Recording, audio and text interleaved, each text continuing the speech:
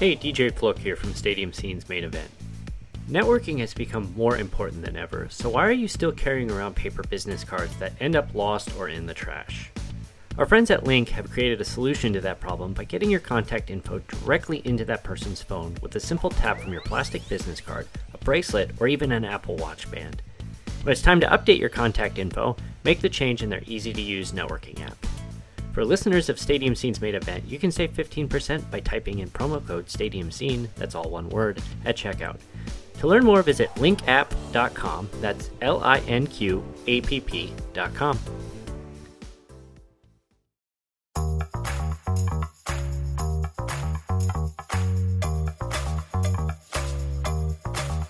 There's a lot of people in the sports world nowadays. Athletes, media personalities, bloggers, podcasters, video producers, influencers. All with amazing stories to share about how they got to where they are today and where they're going tomorrow. I'm DJ Flook, and along with my partners Kate Thompson. I'm sorry, I didn't go to a college that has football teams, so sometimes I spaced out. And Jillian Fisher. Hey! Oh my gosh, I alerted my pug and he's like, oh no, don't bark, please don't bark.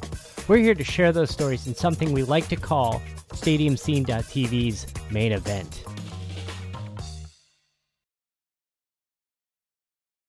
Hey, before we get started, this episode was also recorded as a video, which is available on YouTube via the description of this podcast episode. Otherwise, enjoy the show.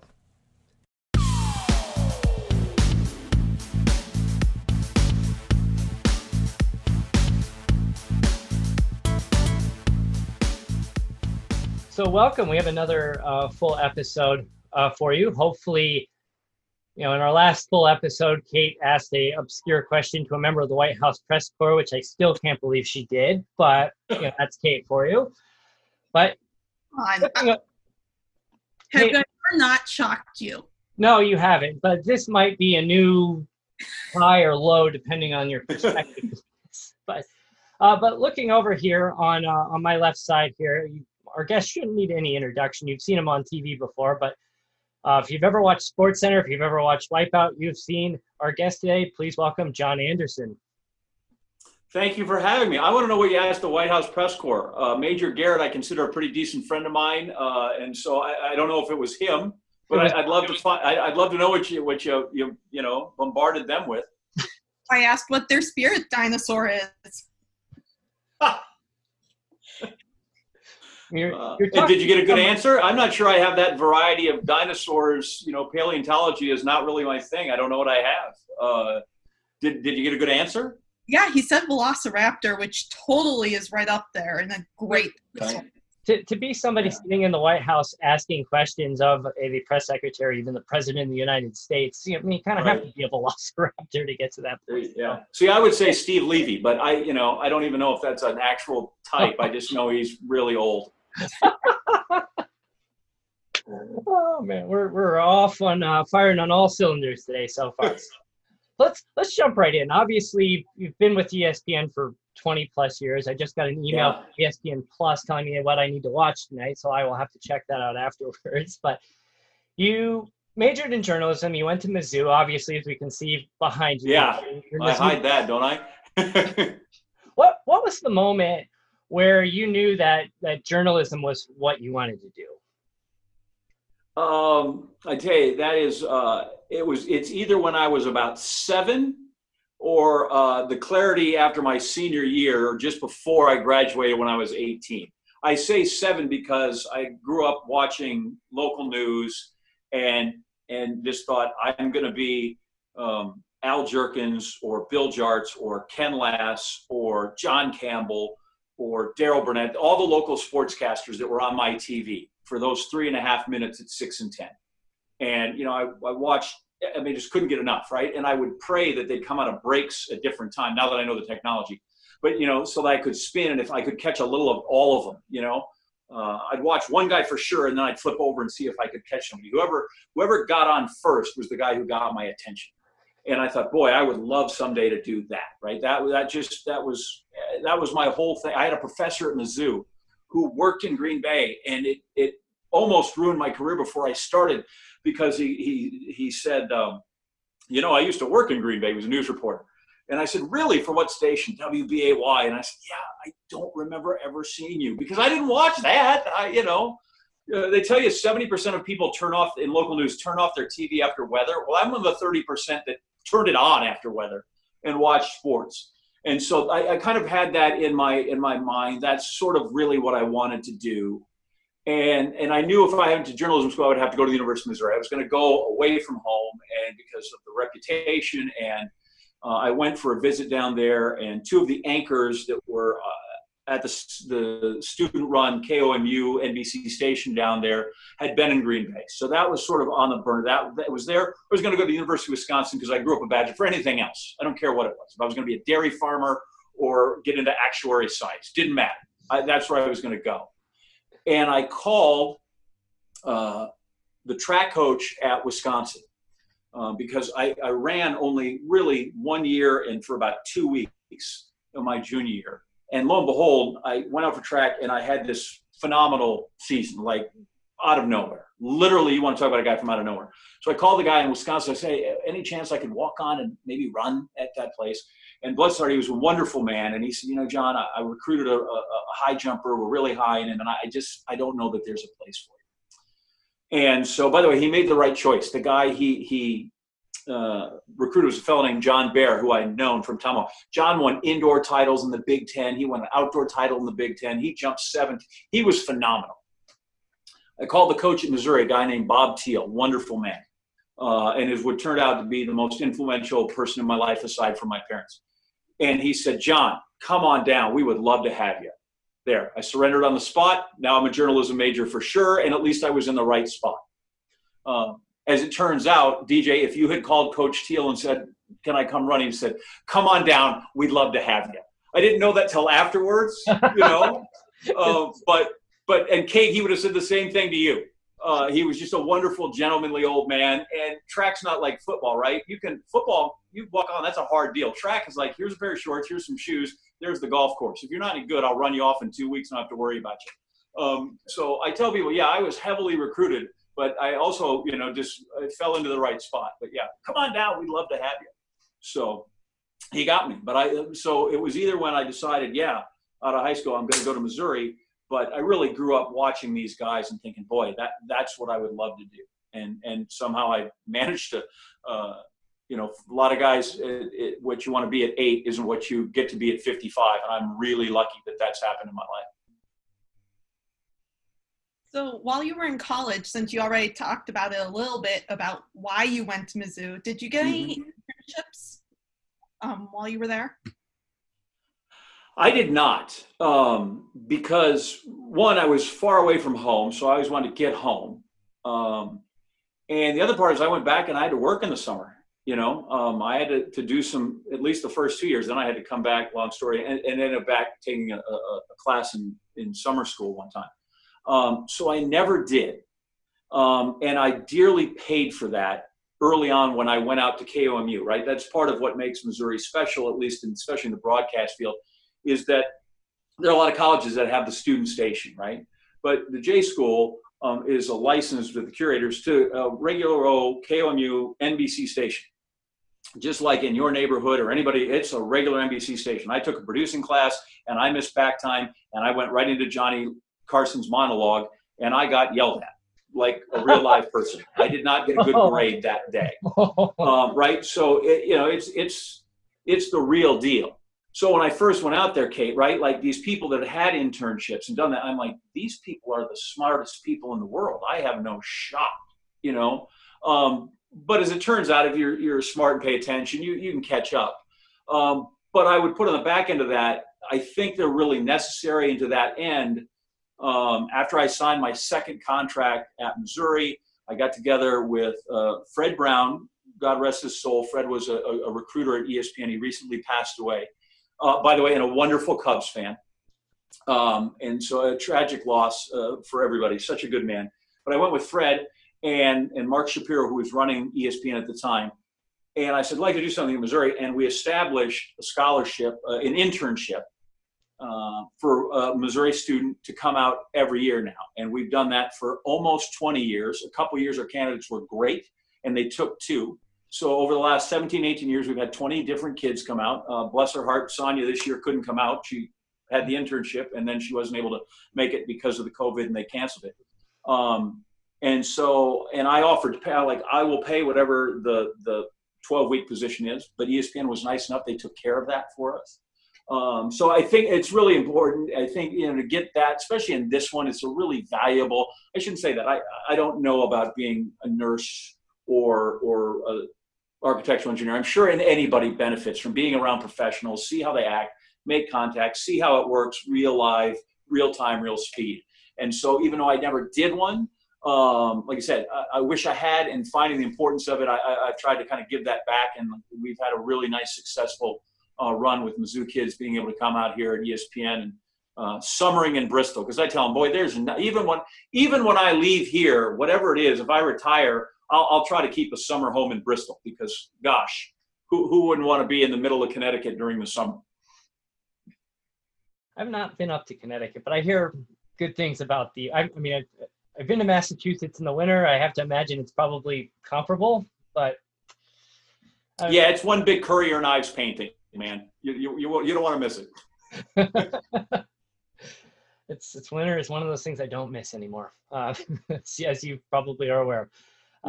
Moving on, when you had a couple stops along the way after college before you made it to ESPN. You were in Columbia, Tulsa. You made it to Phoenix for a few years. What was your big takeaway from your stops along that kind of, like, what prepared you for ESPN, or what do you think best prepared you for ESPN? I think probably there's just some collectiveness of the experience, right? Or the seasoning. I think there's a little difference between both of those things. Experience is just the straight number of reps you do, but I think there's seasoning to be had in knowing what's the right story, what's the right thing to pull out of a game, where did it really turn? It is really, how do you, when is the coach BSing? When is the coach telling you the truth? When is the coach telling you something because the greater message is to his team? And some of that is, it's a little like driving. My daughter is trying to get her license now. They tell you, great, you got your license. Now in 10 years, you'll have seen most everything you need to see. And I think there's a lot to be said for that. In about 10 years in the business, you'll have seen about everything you're going to need to see to kind of feel. And you just can't hurry that at all. You can't cram it all into one day. You can't cram it into 1 month. You can't cram it into one job. And then I think I was really fortunate that I've been in a lot of jobs in here, right? If you look, I was in Tulsa for almost 8 years, and I had a lot of different jobs. I started there as a part-time news photographer. Edited during the week, was the photographer on the weekend, and sometimes helped produce the 10 o'clock show. Then the fellow who was was the main sports photographer left, a guy named Jerry Murphy, went to El Paso, another Mizzou guy. And I jumped in and I got that job. So now I'm shooting full time, but at least I'm wholly in the sports world. Then my sports director, he had a non-compete, but he went to another station, and they had a third guy position open up. So I went and took that. So now I'm still shooting, but now I'm reporting at a regular on-air gig in terms of reporting. Then the weekend guy, in one of my favorite stories, he went to adopt children in Russia. And he was supposed to be there for 2 weeks. He was gone 2 months, came back, and a month or two later quit. So then I was the weekend guy. So I ended up having 4 really good jobs, but I got to keep the same apartment, where most people, right, you could be in Wichita Falls, and then you could be in Amarillo, and then you could be in Corpus Christi, and then Tulsa. So I was really lucky in that regard. But all those things, I had a bunch of different positions, so I think you get to see a larger picture, were really, really helpful. I don't think you can replace and I don't mean this to be funny, I don't think you can replace the experience of, being at a rodeo one day and watching OU in a really big football game with Texas 2 days later. Tulsa's a great market for all those reasons. You had 4 major colleges. And when I am there, suddenly they fire Tom Landry and they put in Jimmy Johnson, who had coached at Oklahoma State. So now we're down at the Cowboys all the time. So it really was an unbelievable spot to go to. And then Phoenix was great because I learned that even when you think you're really good, the guy in the news director's office is the one who cares.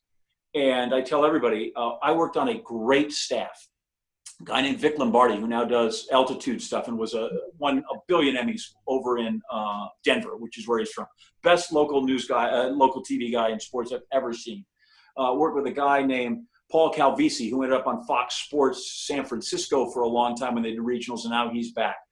Two producers, one that went to be a great longtime anchor in El Paso, another guy who was ended up as a producer in Monterey, a photographer who won numerous. So I was in this wonderful staff where I learned from these guys, and the news director wasn't going to renew a single one of us.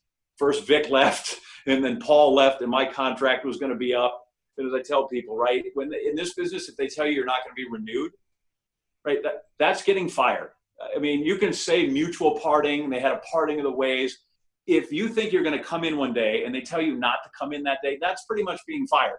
Luckily, I was out before my contract ended, but that was clearly the writing on the wall. And so that was an experience too. That you're like, you may think you're really good, but if that guy in the news director office doesn't think so, you know, good luck finding the next job. As it was, I lucked out and fell into a job here in Connecticut, and that's gone pretty well. So how did the opportunity come up, Jinx? Same. So ESPN was really, I had an agent at the time named Greg Willinger, and I will forever, he no longer represents me, but I will forever be grateful because I had come out here to, he got ESPN to look at my tape, and I came out here to interview. And I try to alibi this. Everybody has an excuse, right, when they didn't do their best. So I will tell you mine. I came out the day after my grandmother had passed away. And my mom's like, your grandma, I mean, it's not quite like they wanted you to pitch in the World Series, but it's like your grandmother would tell you to go, and you know she would tell you to go. So I went. I was not terribly good. It was not really impressive. I was not at my best. Although the people were wonderful, but they hired a couple of people in front of me. In the interim, I had gone back home to Green Bay to interview for a job, and CNNSI when that was a thing in Georgia. And I got offers from both of those places, CNNSI and Green Bay. And so my wife and I were we were skiing with a dear friend of mine, and we were in Colorado. And my agent says, okay, call me, and we're going to call whatever it was, Wednesday morning, and give me that decision. We'll get back. I said, okay, that's great. So I talked to my wife. We're over it and this, that. And I'm like, I'm going to have to call my mom and tell her I'm not coming home. Right? By the way, if you want your parents to think you don't like them, live in Green Bay, go to school in Missouri, then go to Oklahoma, then go to Arizona. Right? Like when I called to tell her I had a new job, she pretty much thought it was going to be Acapulco. Like I was just not going to be here. I have a similar trajectory. My parents have lived in the same house that I was born in Indiana, north of Indianapolis. As soon as I got out of Purdue, I went right to Chicago. I lived there for 8 years. And I told him I was moving to Phoenix, and you think I stabbed my mom in the heart when I told her that news that I had accepted a job out here. It was always, where did we go wrong raising you? And I'm like, I don't know, independent. I'm not in your basement. I feel like I can go out of my. You feel fine, But no, they take offense to that. But we're in there, and so I called Greg, and I told my wife, we decided you probably got to go to CNNSI because whatever that next job is, it's probably easier saying I've been at a major news network than in Green Bay, even at the sports director. So I called Greg and I said, all right, we've made the decision. And he interrupted me and said, you're going to ESPN. And I said, I am. And he had called them back. And he just said, hey, Anderson's about to sign with CNN and you're going to lose him and you will regret it. And he talked him into it. And so next thing you know, my wife and I are packing up the car and we are driving from Phoenix all the way out here, which was great. We had a little time. We drove everywhere. We stopped by and saw everybody. Things you couldn't do today because of the pandemic. But we, crisscrossed the country, and whether it was Oklahoma or Kansas City or Chicago, Michigan, we just all the way out till we got here, and have been here ever since. I tell you, if somebody's made at least half of that drive, that part from the panhandle of Texas, that gets boring. Yeah. Yeah, the nice thing is, too, it's so flat, right? Like you think you can, you just see it's the old joke about Lubbock, right? If you stand in Lubbock on flat-footed, you can see for 10 miles. If you stand on a tuna can, you can see for 150. It is just that flat. right? So you're like, we'll just drive till we get to that gas station. You're like, I think the gas station is 800 miles away. I can see it. So yeah, it's a long drive, but it's good. It's good. America's a great country. Everybody should get out and drive around and see it. Mm-hmm. So what's your favorite or most memorable moment from on Sports Center? On Sports Center. Boy, that's really, there's two that really stand out prominently. One is terrific and one is a little more, what's the right word? Morbid. The first Super Bowl I did, which I'd been here about 2.5 years, 3 years, so it was a pretty quick rise. And it was when the Buccaneers and John Gruden beat the Raiders. We were out in San Diego. And after the very first one, where I botched the pronunciation of Embarcadero Park, never rely on a teleprompter when the sun's in your eyes. From on, I just turn it on, I'll just say Embarcadero. It's fine, we'll be okay. But I was standing there, and I was sitting there, and it's after the Super Bowl, and I'm sitting next to Dan Patrick. I am doing the Sports Center after the Super Bowl with Dan Patrick. And I thought, I took a minute, looked around, and I said, I think I am, I think this is pretty as close to I've made it moment as you can have. And then he stole one of my jokes, that bastard. And I learned you should never give away a good line in a commercial break. So that was good. And then the other one that really sticks out, which, like I said, was just because it was such a absurd night, is I'd gone to Missouri to do, I was on this board, I was there. And so I am flying back on Sunday morning. I am flying from Columbia, and I'm driving from Columbia to St. Louis, and then I'm flying to Chicago, and then I'm home. And as I get to Chicago, I fly into Chicago. And the name escapes me. Fernandez, the Marlins pitcher, the young Marlins pitcher who dies in the boating accident. Jose Fernandez is killed. And so I'm calling my wife, so I'm in Chicago. Look, I'm going to make good time, and I realize this guy's is going to dominate our story. I guarantee you will. You've been around at that point. This was what? It was not 5 years ago. It was less than that. So I know we're going to have Pedro Gomez, which is great because I've known Pedro since I worked in Arizona, and he was with Diamondbacks as a beat reporter for the Republic. So I know I'm going to have him, and we're there. And at the time, Chris Berman and Tom Jackson were still doing the Blitz. So when they did that took up so much show that you really only needed one anchor. So now you're the only person there instead of two. So I go and I shoot the interview with Pedro. I get back and I start writing, and I'm done with that, and I'm hauling tail back to start typing. And as I'm walking back to type the rest, Les Miles gets fired at LSU. And I'm like, okay, well, so now I type a little more, and now I zoom back to the studio, and I've got to talk to Paul Feinbaum. And we do that. I'm done with Feinbaum, and I'm walking back again. The set's over here, newsroom's not close apart. It's a 5-minute walk. I'm walking back, and as I'm walking back, Arnold Palmer has died. That's right.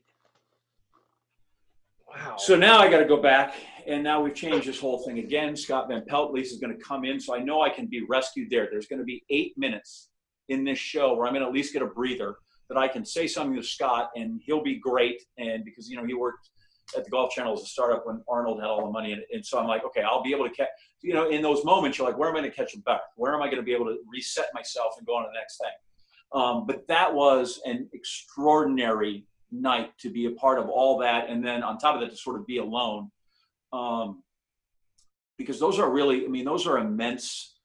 And at one point, LSU, the story, here's Les Miles, and you're like, yeah, you're kind of third string on the story thing, right? But you don't want to screw up Arnold Palmer. Mm-hmm. And you don't want to shortchange this young man who had so much in front of him. So those were two big ones. Like I said, the Dan thing was extraordinary because you had this moment where you think, wow, professionally, I think I'm doing okay. And the other one was really a test of, are you any good at your job? And there's a lot of crap going on here, and most of it is all bad. But you don't want to come out and give a show where like, hi, welcome. I know you can't help but notice that I'm wearing a black hood and I've got a sickle with me tonight. Welcome to Sports Center. You still have to make that palatable to people when it comes through. So those are extraordinary moments that will make the book that I will never or have no interest in writing. That was a tough stretch. That was in 2016. Because we had just lost, like 2 months earlier, lost Muhammad Ali. I mean, that was a really tough stretch for losing people. Yeah, and I was a part of that. That was astonishing when we did when we did Muhammad Ali, because I was doing the 11, and the 11 had gotten over, and we were sort of all, to be a cynic, you're like, okay, looks like we avoided that tonight. We'll be able to. And Bob Lee had driven home, and then boom, it hit before we left. So everybody turned around and got suited up, and we went right back on air. And we were on air for, what was it, 4.5, 5 hours, commercial free. Where other people broke in, did 10 minutes to we were on the air for 5 hours. I was on set, Bob Lee was on set, Scotty was on set. And then we're waking Teddy Atlas up with Joe Tessitore in the middle of the night, and there's Teddy throwing punches at 3 a.m, and just he's always fired up, and so that was extraordinary as well when that happened. And there's something about that. I was on set with John Wooden, passed away, not to go like, hey, who are your greatest hits of obits? But I learned in journalism school from a very wise man, right? Because most people get their name in the paper twice, when they're born and when they pass away. So don't screw either of those up, right? We're lucky in sports, you usually get, a third time and a fourth time. He said that was his thing. Most people are going to get their name in the paper twice. And the first time, all you've done everything in life that you can be summed up in how much you weigh and how tall you are, 21 inches and 6 pounds, right? But by the time there's an obit, the only other time you're usually in the paper or on TV. And so it's like, get it right. So every time something like that happens, boy, I revert back to that, being 21 years old and sitting in that lecture class and learning that and thinking, yeah, that really is, be right and be careful with those things because they're really, really important. Oh yeah, that's wow. I've kind of stumped for words here, but I'm gonna go into a little bit more positive. Yeah, less somber. You got anything else? Yeah, let's bring it a little bit more fun. While I was prepping for this, I started digging into the This Is Sports Center commercial collection that has been running for 25 years, and they're just some phenomenal commercials.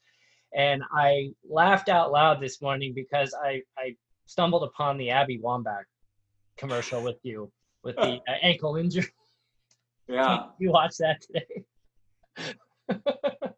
I might have been jaking that. Yeah. Yeah. Oh, that's just like, how are you approached it? I mean, obviously this is just the theme of these commercials. That's what we've come to expect. But how are they, you're going to have a soccer legend walking down the hallway and you need to mock her sport. Like, right. The entirety of her sport. Yeah. And it is funny because the two I've done that were main soccer ones, one didn't air very long because it got such a poor reception that people thought we were promoting or endorsing hooliganism. But it was a similar one where these hooligans had shown up at these soccer or whatever. We'll assume they're British. I don't know, but they were not kind gentlemen, right? Dave Revson, who was at the Big Ten Network, in it, right? And Dave was sitting at his desk, and they're standing, this group of them, and they're chanting at him, "The anchor is a wanker." And I'm walking down the same hallway with Abby that I do the Abby Wambach commercial, same hallway. And I say something to a guy and I say something wrong and he crashes me in the head with a beer bottle and down I go.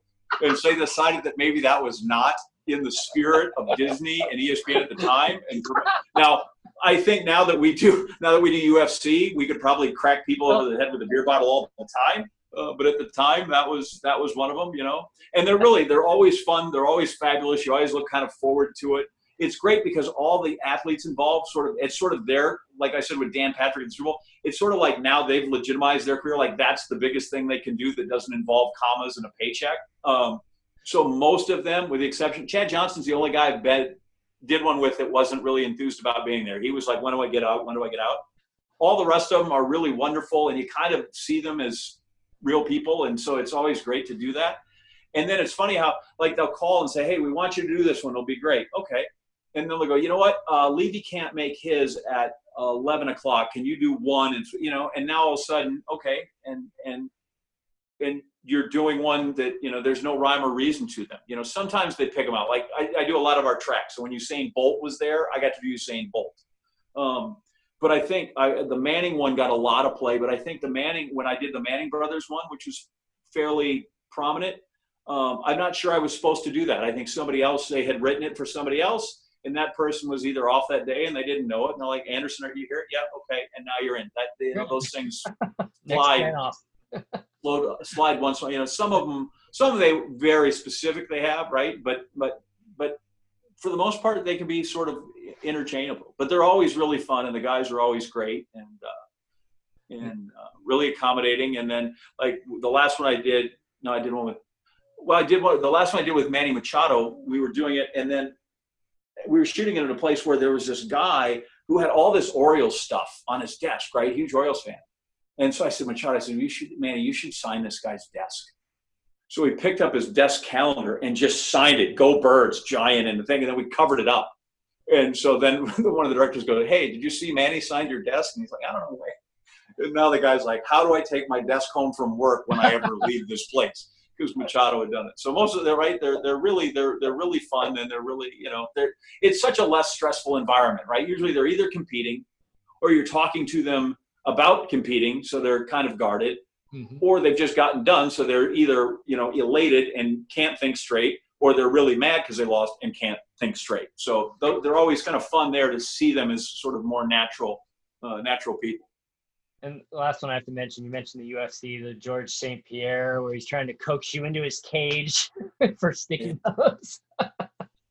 Can I tell you something really funny about that? Oh, please do. So George had a person with him, and in that, or I don't know if it was his personal person or within the production, he had a person assigned to him that just had to oil him up so he looked good and shiny. So we'd take a break, and they'd go, we need to get George oiled up. Dude would come in, oil up George, another take. George luckily I was fully clothed, didn't need it, but we had an oil man for George, just to make sure he was sheened properly for the cameras. So I laughed there for a second earlier when you talked about the Orioles, because I kept hearing Oreos and I couldn't figure out about why I had so many cookies.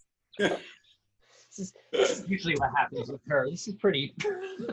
These happen, yeah. Listen, that's fine. We can go. If you guys need some sort of an Nabisco sponsorship, we can keep going. Yes. We can.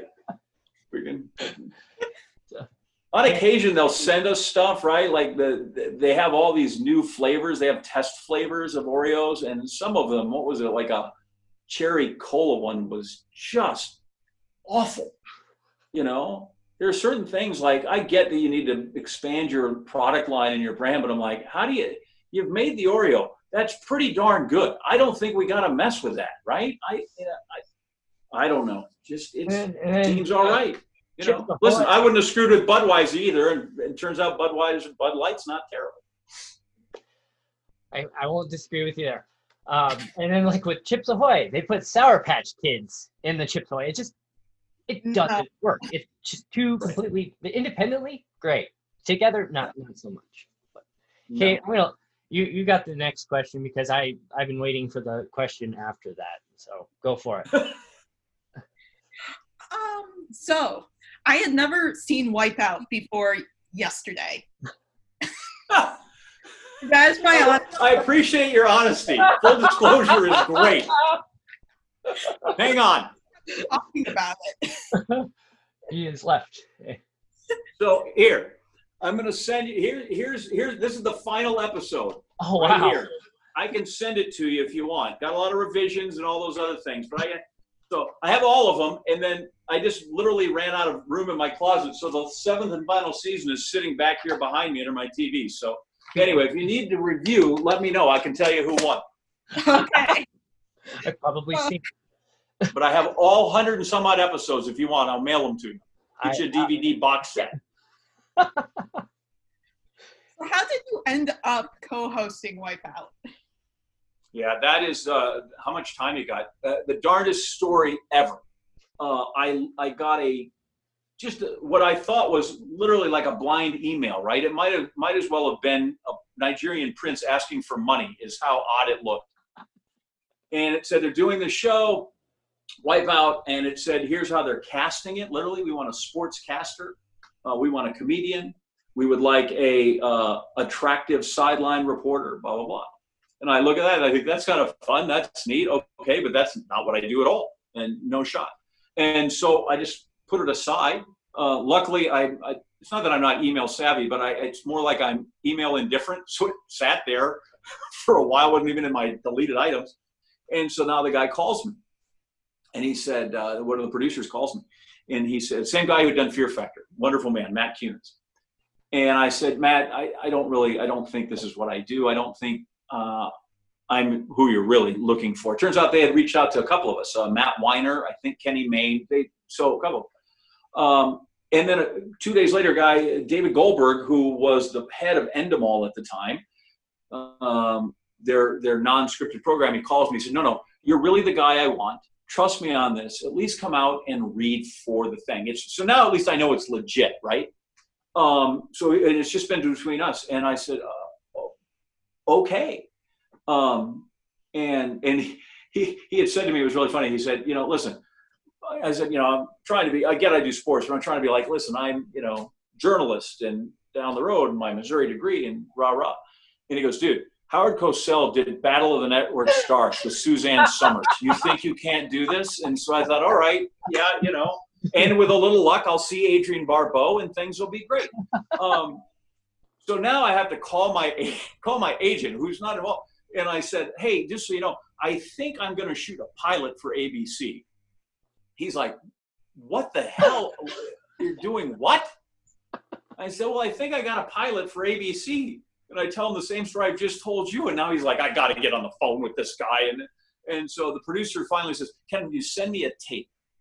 And I said, Matt, I'd love to. And I don't mean this to sound condescending or flippant, but I said, I've worked here 10 years. I don't have a tape, but I was doing the overnights with Steve League. I said, I'm on every morning before, it was before he had Morning Sports Center. I said, I'm literally on every morning when you get up from 7 in the morning till noon. You can't miss me.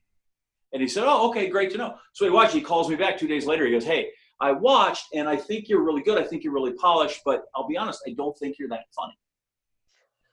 And this is right in the middle of Michael Vick and dogfighting. And I said, well, while there is room for humor in the show, I said, the Michael Vick dog thing does not lead itself to what I feel to be great comedy, at least on air.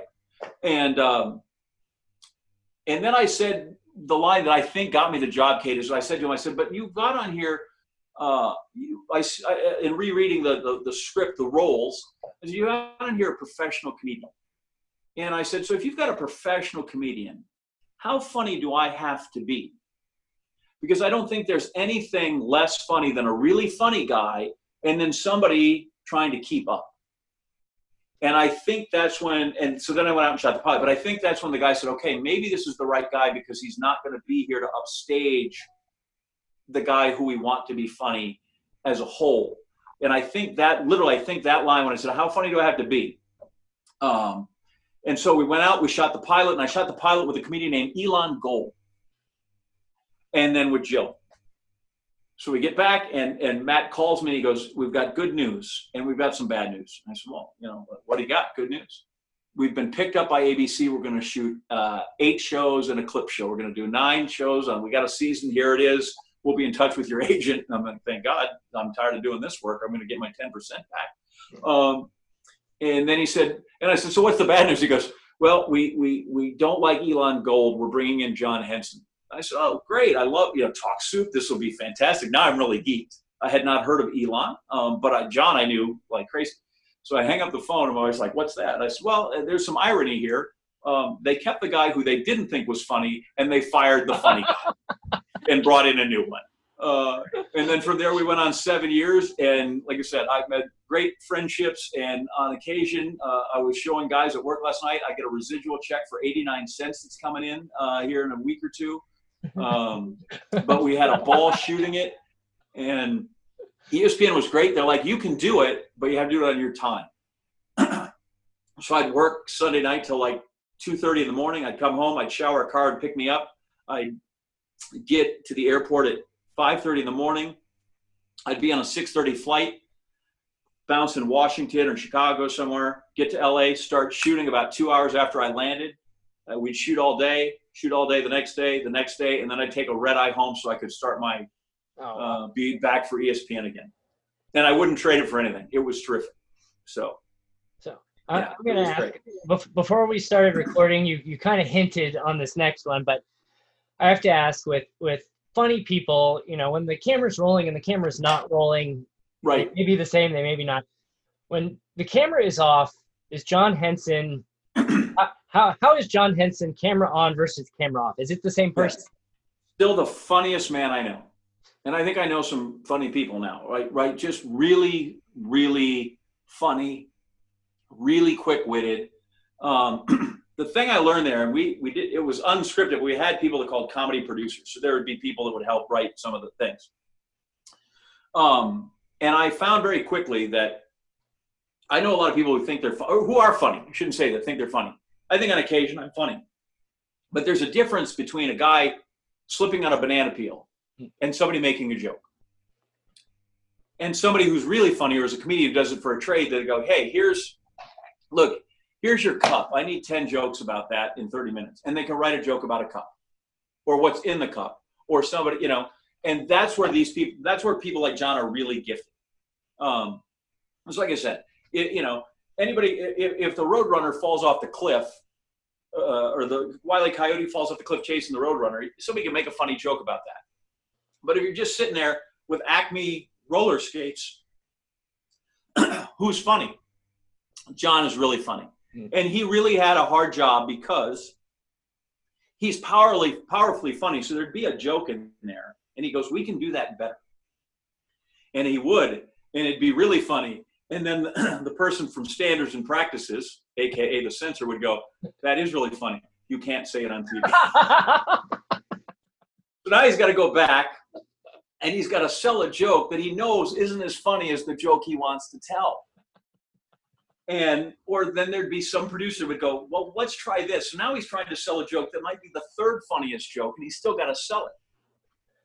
And because he's the funny guy, when people watch it, if that joke falls flat, they're like, that guy's not funny at all. And you're like, no, he's really funny. Excuse me. He just got a bad spot, right? I had it really easy. If I said something funny, you know, great, chalk one up, but that's not expected. And if I said something stupid, they're like, okay, well, he's not a comedian. John doesn't have that luxury, right? Like, you have to be really funny. And if you're not, then they're like, you're a dope. So we're great that ran at 8 o'clock on ABC. But if that had been pay-per-view at midnight, it might have been even funnier. They show I mentioned they show the reruns on the weekends after the 10 o'clock news on our ABC affiliate here in Phoenix. And there's some things where I'm just like, wow, I can't believe they got that past the censors still. Like a couple of weeks ago, they showed the episode where you have the NFL theme. You have the NFL players appear. And at the very end of the episode, John disappears off of camera as you're trying to wrap the show up. He takes the water cooler and dumps it on Joe Wagner's head, like, woo, the big celebration, and you get to you get to say his good night and big balls line, and then John finds out you said it already, and he gets like really upset, and he's turned around and he's like, Jill, tell John I have big balls. I will say this, as the show got more popular, you know, we started with 9, and the next year we did like 16, and then by the third year it was the number one, not just in its time slot, like a couple of weeks it was like the number one show.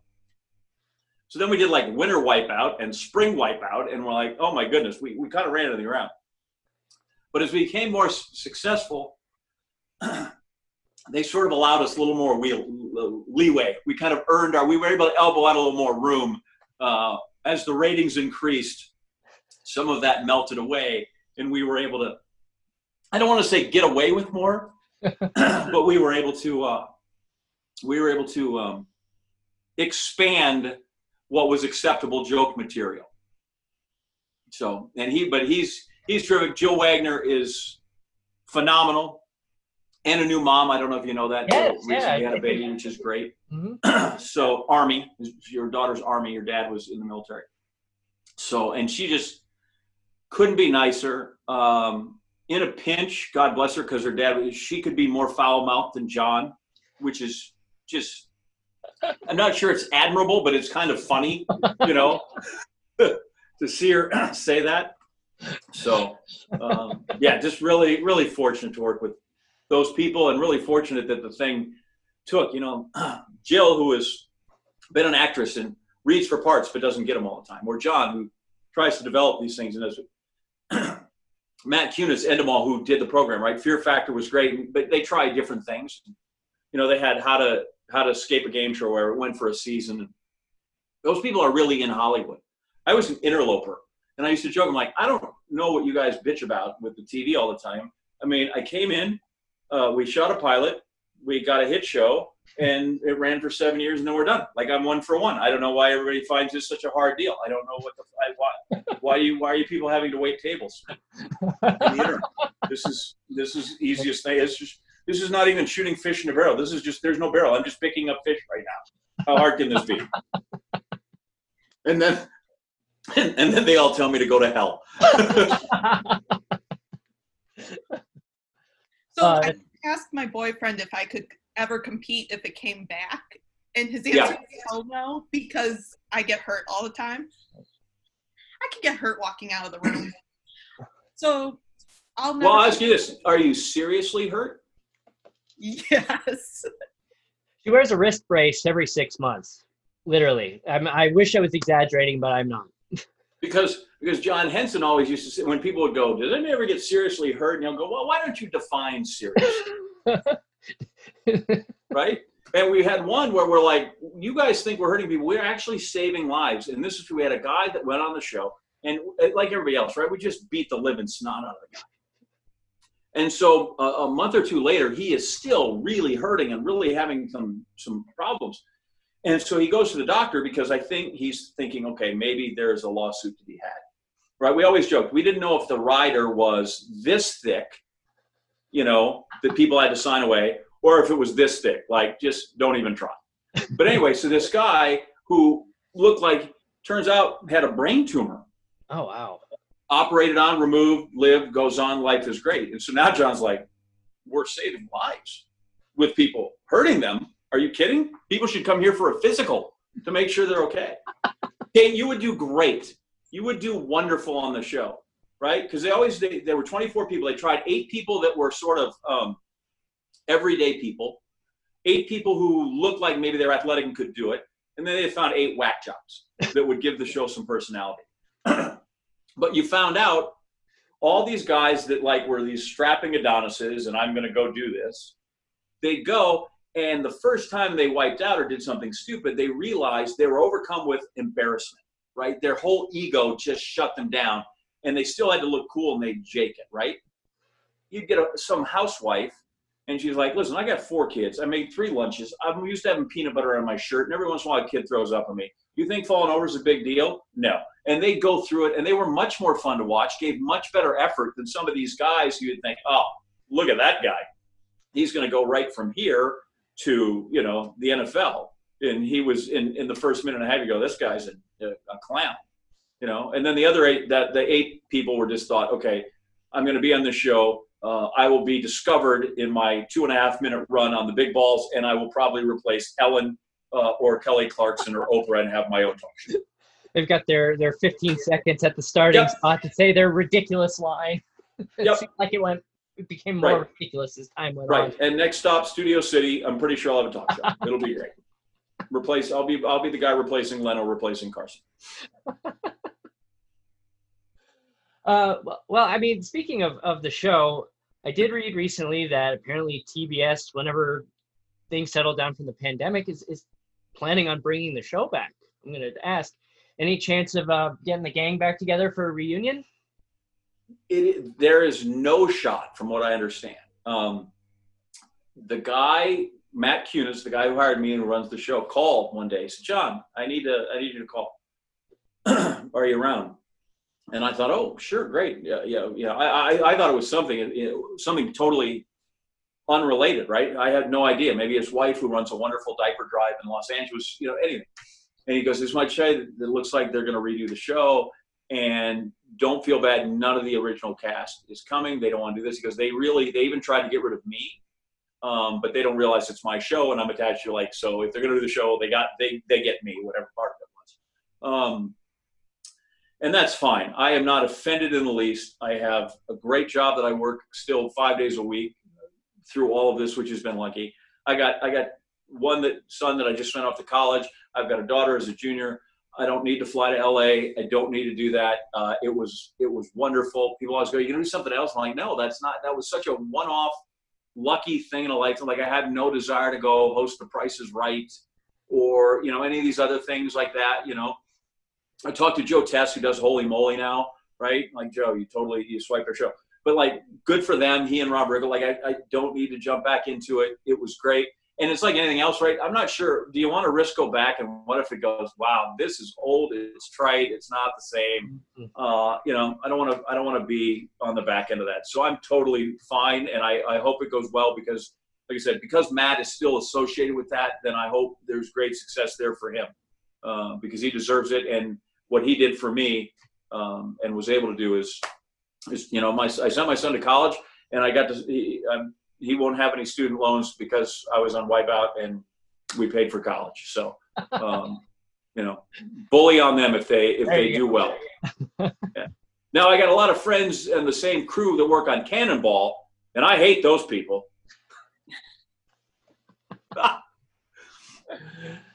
He said tongue in cheek. So we got one more, and then we're going to hand it over to Kate for her, the questions I have not pre-screened. All right. Am I going to have to look up dinosaurs? No. Okay, good. Especially because I used the Levy joke and I'm out. So last question before we get into that. How's the pandemic changed how you prep for SportsCenter and reporting? We had months of no live sports other than having reruns of cornhole tournaments. I mean, it was pretty barren. Like what was that like, knowing that you don't have the baseball, you don't have the NBA playoffs, you got nothing? Mm-hmm. Yeah, it is. It's still peculiar in when you go through that, and there were times we're doing one show a night. You'd work for a couple 3 days, safety wise, we'd do a couple 3 days, then literally leave for 2 weeks, come back. We had certain teams, right? Kenny and I would go 3 days. Butchie and Eves would go 3 days. Van Pelt would go 3 days, and sometimes maybe an extra one in there. And then Zubin and Steve Levy. Zubin, who's now doing a great job on the morning show there for ESPN Radio. So, first off, it was like, what am I doing with this time off, right? And you feel horrible. Like, wait, because we didn't furlough anybody. And I got asked to take a bit of a pay cut, but that wasn't, they didn't cut my hamstring. So that was remarkable. And then there were times, I tell you, you almost felt bad because so much of what you did was speculation of when will sports come back, when really you had no idea, right? Because this pandemic, this disease, the virus has been so unpredictable. We didn't know anything in March. I was on set that night when Rudy Gobert was announced positive in Oklahoma City, and the whole thing blew up. And then literally I was supposed to go on vacation the next day, so I wasn't in. But that changed a lot, so I was on that last show.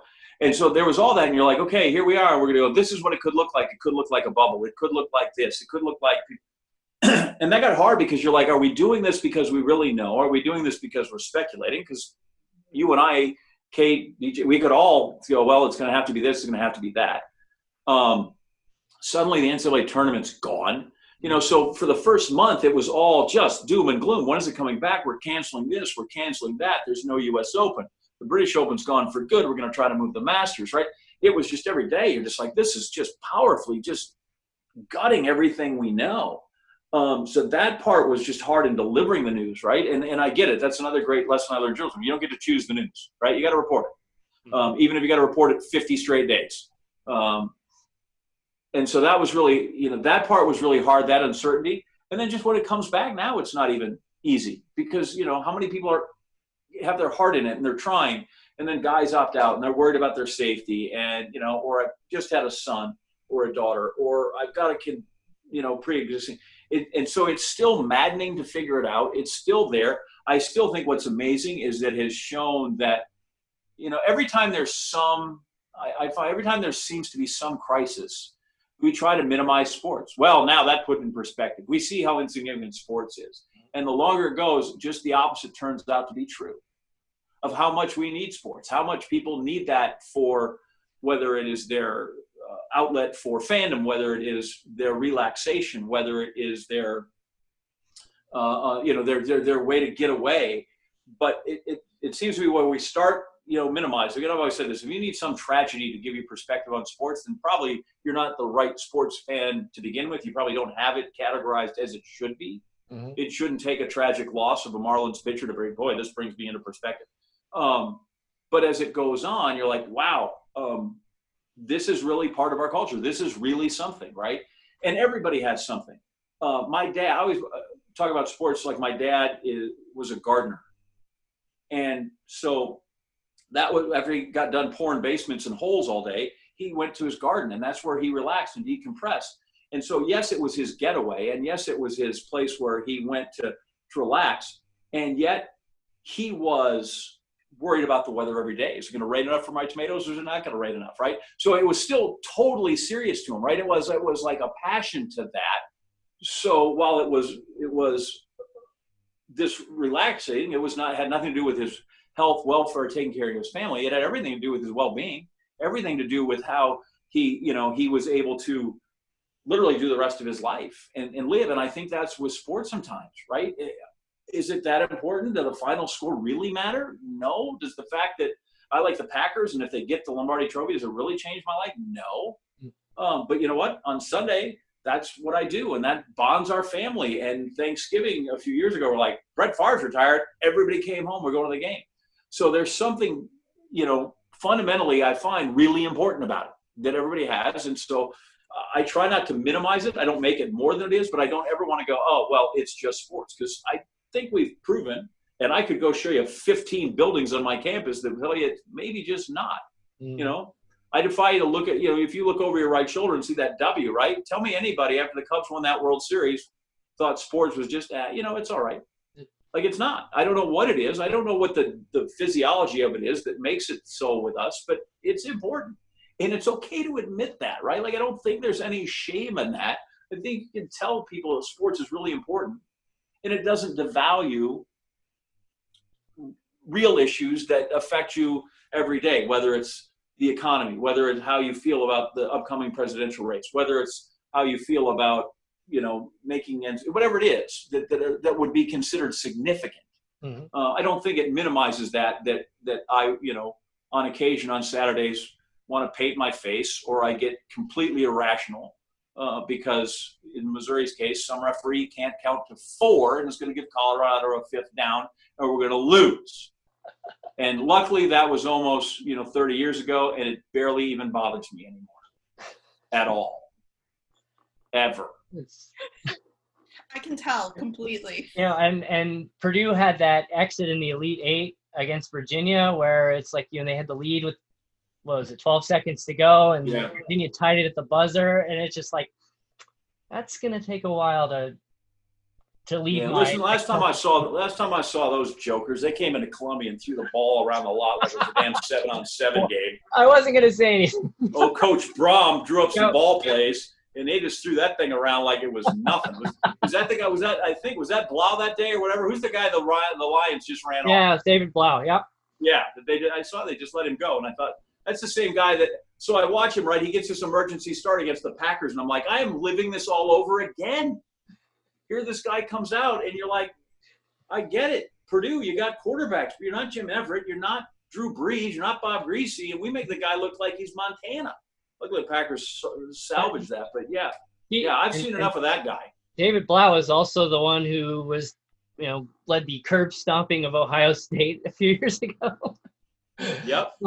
Still, I mean, which, by the way, between that and the young man, is still one of the feel-good stories of the year, and this year, last year, 2 years ago, and every year. I got my my Tyler Trent bobblehead. There he is. God bless Tyler. Yep. And I want to say too, I was going to say this afterwards, but since it got brought up, Scott Van Pelt had a tribute to him after he passed away, which is one of the most amazing things I've ever seen on television. And I doubt he's probably going to see this, but thank you. That was amazing. Tell you what, here's Scott Van Pelt's greatest gift is there aren't a bunch of guys that can burn the candle at both ends. As often as that guy can make you cry with humor because he's doing bad beats or Lou Holtz imitation or whatever, as funny as he can be equally has equal depth going the other way with caring and compassion and putting words to real emotion without sounding trite, without sounding, just, oh, here, this is flowery, but there's no bad, there's not a lot of people that can burn both those ends and do it so well. And that's where Scotty is uniquely gifted. That and he's 6'7", which is ridiculous. Really? I would never guess that. Yeah, and now he doesn't have hair. He used to have hair, and he would in the glasses. He wore those, and I had these that I just wore never on TV. And then he wore them, and I thought, wow, those look great. So I literally stole the idea, right? I'm like, I'm going to wear those too. Those look great. And then Joe Madden will wear them, and it'll really catch on. But the first time we'd done the show, he'd been here. I don't know, not very long. Still had hair, and my mom calls the next day. She said, "Who's the new guy on TV?" And I said, "Scott Van Pelt. He came over from the Golf Channel." She said, "Well, I have one other question." I said, "What's that?" She goes, "Which one are you?" And so now we always joke that I have hair and he has a pocket square. So now we're easier to tell apart when he comes through. But I'm glad he has his own show because it got to be where they wouldn't let us anchor together anymore because we kind of would get sideways and I always like to say that the bottom line is the final score is always sort of the most important thing. And every once in a while, we might even have forgot the final score was involved. And so sometimes it's better than, how it is. Sometimes the teacher separates you, and it's for the better for both of you. I remember when he did his radio show for a while, and I listened to his first handful of episodes. I lost track of how many times where it's like he had to catch himself from swearing on live radio. And eventually got there. Yeah. But yeah, he's funny, and I'm fortunate to be with really, whether it's Henson funny, but Scotty's just so entertaining, and John Buccigross is that way, and Kenny Mayne. I have to read Kenny Mayne's things before he says them, otherwise I will laugh out loud on air. Some people get Kenny, some people don't. I get it. That's fine. There's to taste. But I literally, I love him, so I have to kind of dip in to see what he might say, so that after the Brewers lost the sausage race and Randall Simon got hit, and then PETA wanted to have they wanted a vegan sausage in there, and then he writes something about then I guess slaughtering veal in the outfield is really going to be a no-no, and it's just like, what are we doing? So yeah, so there are times that I've just got to prepare myself, and then still maybe turn away on top of that. And I remember after that they had the T-shirts that they were selling outside of Miller Park that said the Brewers, you can't whack our sausage. It's awful, right? And I have a collection of the sausages. I had all 4. And then a little kid who was in a hospital in Nebraska said, how come the hot dog never wins? And so I found him the stats, and I sent him my hot dog plush guy, and I sent it to him. And then Tony Gwynn, we were on set with, God rest his soul, what a wonderful man Tony was. When the Brewers drafted his son, I gave him another one of my sausages as a Father of the Year award on air. I said, here, you need to take this.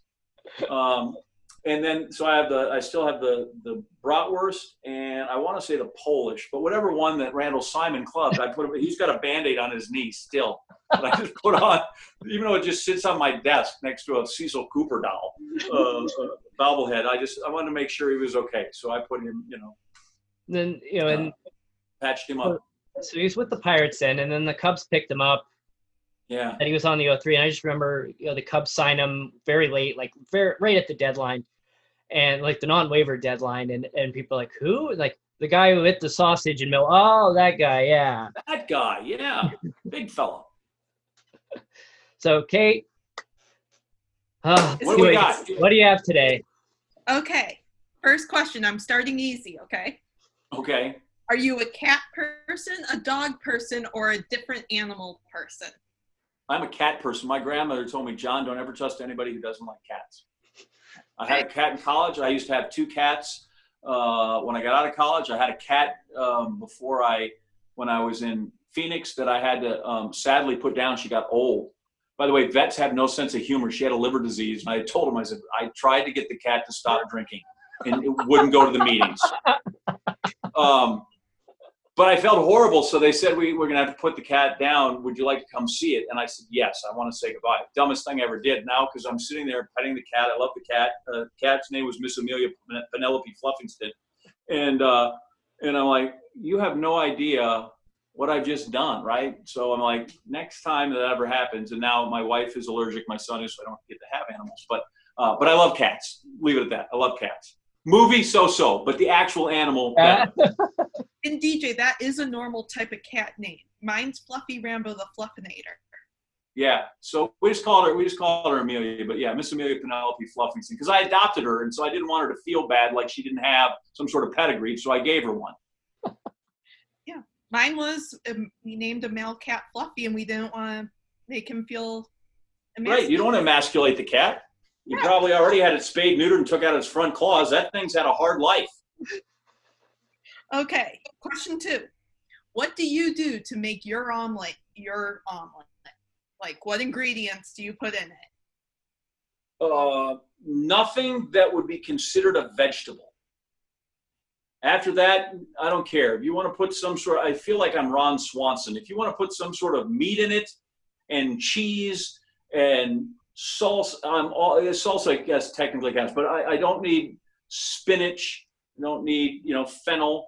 I don't need onion or green pepper. A Denver omelet, forget it. By the way, why did Denver invent the omelet? But none of that. I need meat. I need cheese, and I'm not going to apologize. I'll put a little ketchup on the side and dip it in there. Okay. What song would you sing in your American Idol audition? American Pie. But I don't want it. But I'm going to tell Ryan Seacrest, I'm singing all 7.5 minutes. Don't take 45 seconds. None. And in about 1988, when was Oklahoma? Oklahoma was #1 in the country. They were at a regional. They were in Nashville, and they barely won the first round against Middle Tennessee State. And then the next day, 2 days later, they beat the snot out of Louisiana Tech. And in the interim there, I went to a little bar in Nashville, and I sang a version of American Pie. I had my bowling shoes on because I'm from Wisconsin. And this dive bar, that honest to God, the fact I was not discovered that night in Nashville still is a bit of a mystery to me. Yeah. But don't give me just, here's one chorus. I need to have the whole stinking thing. Makes sense. Yeah. Okay, what emoji describes your life? I'm not really good. I'm not excellent with the emojis at all. So I'll do the little guy with the Z's, the sleep one, because I'm either trying to get more of it or not enough of it. So, I'm sort of always perpetually like, I really would like to be that guy. Either I am asleep or I would like to be. So that's probably it. Otherwise, I don't have a great emoji meme game. I'm so socially, I'm sort of against Twitter. I don't know if you've seen people in our position, but a lot of times it never seems to work for them. It's generally more against them. It's the old thing like getting your name in the paper, right? People do that all the time. John, can you put me on TV? I'm like, do you realize what a service I could do in your life by keeping you off TV? That's far more valuable. Or keeping your name out of the paper. So I feel that way about Twitter. Like, Butchie is phenomenal on it, and Schefter, but most time that's just a potential trouble. And so I kind of stay away from that. And so, yeah, I'll go with the sleepy emoji, but I'll be honest, that's a really soft answer because I have no conviction in that whatsoever. Okay. I have more conviction in my spirit dinosaur than I do in my emoji. Well, I hope you have conviction in the next answer. Okay. Or your next answer. What makes a good Wisconsin fish fry? Perch, rye bread, coleslaw, and no utensils. Yeah, the fish fry, a perch fish, and preferably it should be at a tavern that only has, the only time they serve food the whole week is on Friday for the fish fry. That should be the only time. You know, otherwise, I'll be honest, it's a little too swanky. You know, I'm not a fish boil guy. That's a whole different thing. The fish fry, yeah, you got to have perch. I'd like a double order, and then yeah, rye bread, and then I want coleslaw. And if you want to just put it on a paper plate, that's, I mean, I will eat it like a caveman, and I'm not going to apologize. I didn't even know that was a thing, but I didn't disclose. Kate actually You didn't know what was a thing. I didn't know a Wisconsin fish fry was a thing. Kate lived. I didn't disclose this, but Kate lived in Milwaukee for 4 years. She went to school there. So Did you live in Chicago? Like, it's only how far to the border, dude? well, okay, it's like 90 minutes to Milwaukee, if that. We wanted to go to Wisconsin, and then my folks were like, "Ooh, great America, let's go ride a roller coaster." Never got there. Come on, man, you're better than that. I know the Mars Cheese Castle. I know that. Beer, gas, diesel, cheese. When I was home recently, we were during the pandemic. I'm like, I had an extra week, and I said, you know what? My mom is 78 at home. She's in great health, wonderful, but I thought I'm going to go see her. So I drove from Connecticut to South Bend and then went home. And as I drove by, please don't turn me into the cops, I took a shot for my daughter of the Mars Cheese Castle because she loves the Mars, even though they've taken the big mouse off the top of it, which is a shame. But still, yeah. I mean, how do you know the Mars Cheese Castle but not a fish fry? I mean, I've been to Milwaukee a few times. That's backwards, you know. It's like I know some of the things, like, you know, there's the Mars Cheese Castle, there's the Bong recreational area. I mean, I know some of the bigger I still somewhere have a shirt that says beer, gas, diesel, cheese, because that's what all the fillings, all the gas stations say when you come in: beer, gas, diesel, cheese. What else do you need? Like, if that can't get you, those are practically the 4 food groups: beer, gas, diesel, and cheese. I'll also have to say I'm a big fan of Usinger sausage. That's a big fan. Yep. I'm all right, but I probably would be more of a Johnsonville man. What about Kringle? I am not. I mean, I don't mind a good pastry and a good donut, but I'm not really just the mere size of it seems like, is this for one? Is this made for sharing? Yeah. So I'm not a big, the Kringle is nice. I had a very nice fan from Wisconsin send me a couple, not more than 3 or 4 months ago. Here's 2 raspberry Kringles. I'm like, they've been sent through the mail. I guess it was pre-pandemic. That's how this has screwed it up. So it was before that. But it's since the turn of the year, you know. I'm like, and God bless you. That's nice Wisconsin people are, right? It's just, I always say that about the Packers. They run around town. It's not that we're like Packer worshipers. If we see you at the grocery store, we just want to make sure you're eating right. That's all. And like, this person, God bless her, she sent me a Kringle. Sent me 2. Sent me a Kringle. And like, you know, how about just some Leinenkugel red, you know? Okay, I think you got one more, don't you? No, that was 5. Oh, that was 5. All right. You Excellent. made it through, and I didn't have to do one of these today, which usually. No, but you're better for it because now you know that you should go find a tavern. I would go to Green Bay, go to Merrick's Friday, get the fish. There you go. Right. So and when you sell it, I'll have the fish. They're going to go like, yeah, what else? What else there's nothing else to order. Yeah. It's, you know, sit down. Here you go. Can't have the prime rib. That's not an option. Oh man, so this has been absolutely wonderful. Really appreciate you taking time. I feel like I've taken up way too much of your time. I talk too much, absolutely. but I appreciate you guys having me. Thanks so much. Yeah. Thanks for I appreciate the indulgence. And I mean, you've made it clear. I don't think you're on social media at all that I can see. I am not. I'm not. And like I said, I really do. I have some theories. I've seen too many people burned by it. Mm-hmm. I have no desire to tweet something and then have people just, because there's nothing good. It doesn't matter what it is, right? You could put 2 and 2 is 4 and somebody will tell you, well, that's the new math. I have no desire to let trolls into my back pocket. Mm-hmm. I don't think my life is so interesting that I went, you know, hey, I'm reading the latest Dan Jenkins book. Well, he's passed away, but I'm reading the latest, whatever it is, golf novel and having a peanut butter bagel. Like, I don't think that interests people. I'm proud of my kids, but I don't need to brag about them on stuff like that. And then the other thing is I see people that are really clever sometimes, and I think, you know what? I'm on at 11. I need to keep the clever. I don't have so many clever things that I should be giving them away for free at noon when I might need it on TV at 11. So I just, it's Neil Everett and I are holding out. They keep asking us, would you like to be on Twitter? Or they'll go, you can build your brand. It's a chance to build your brand. I'm like, you know what? My brand is ESPN. That's fine.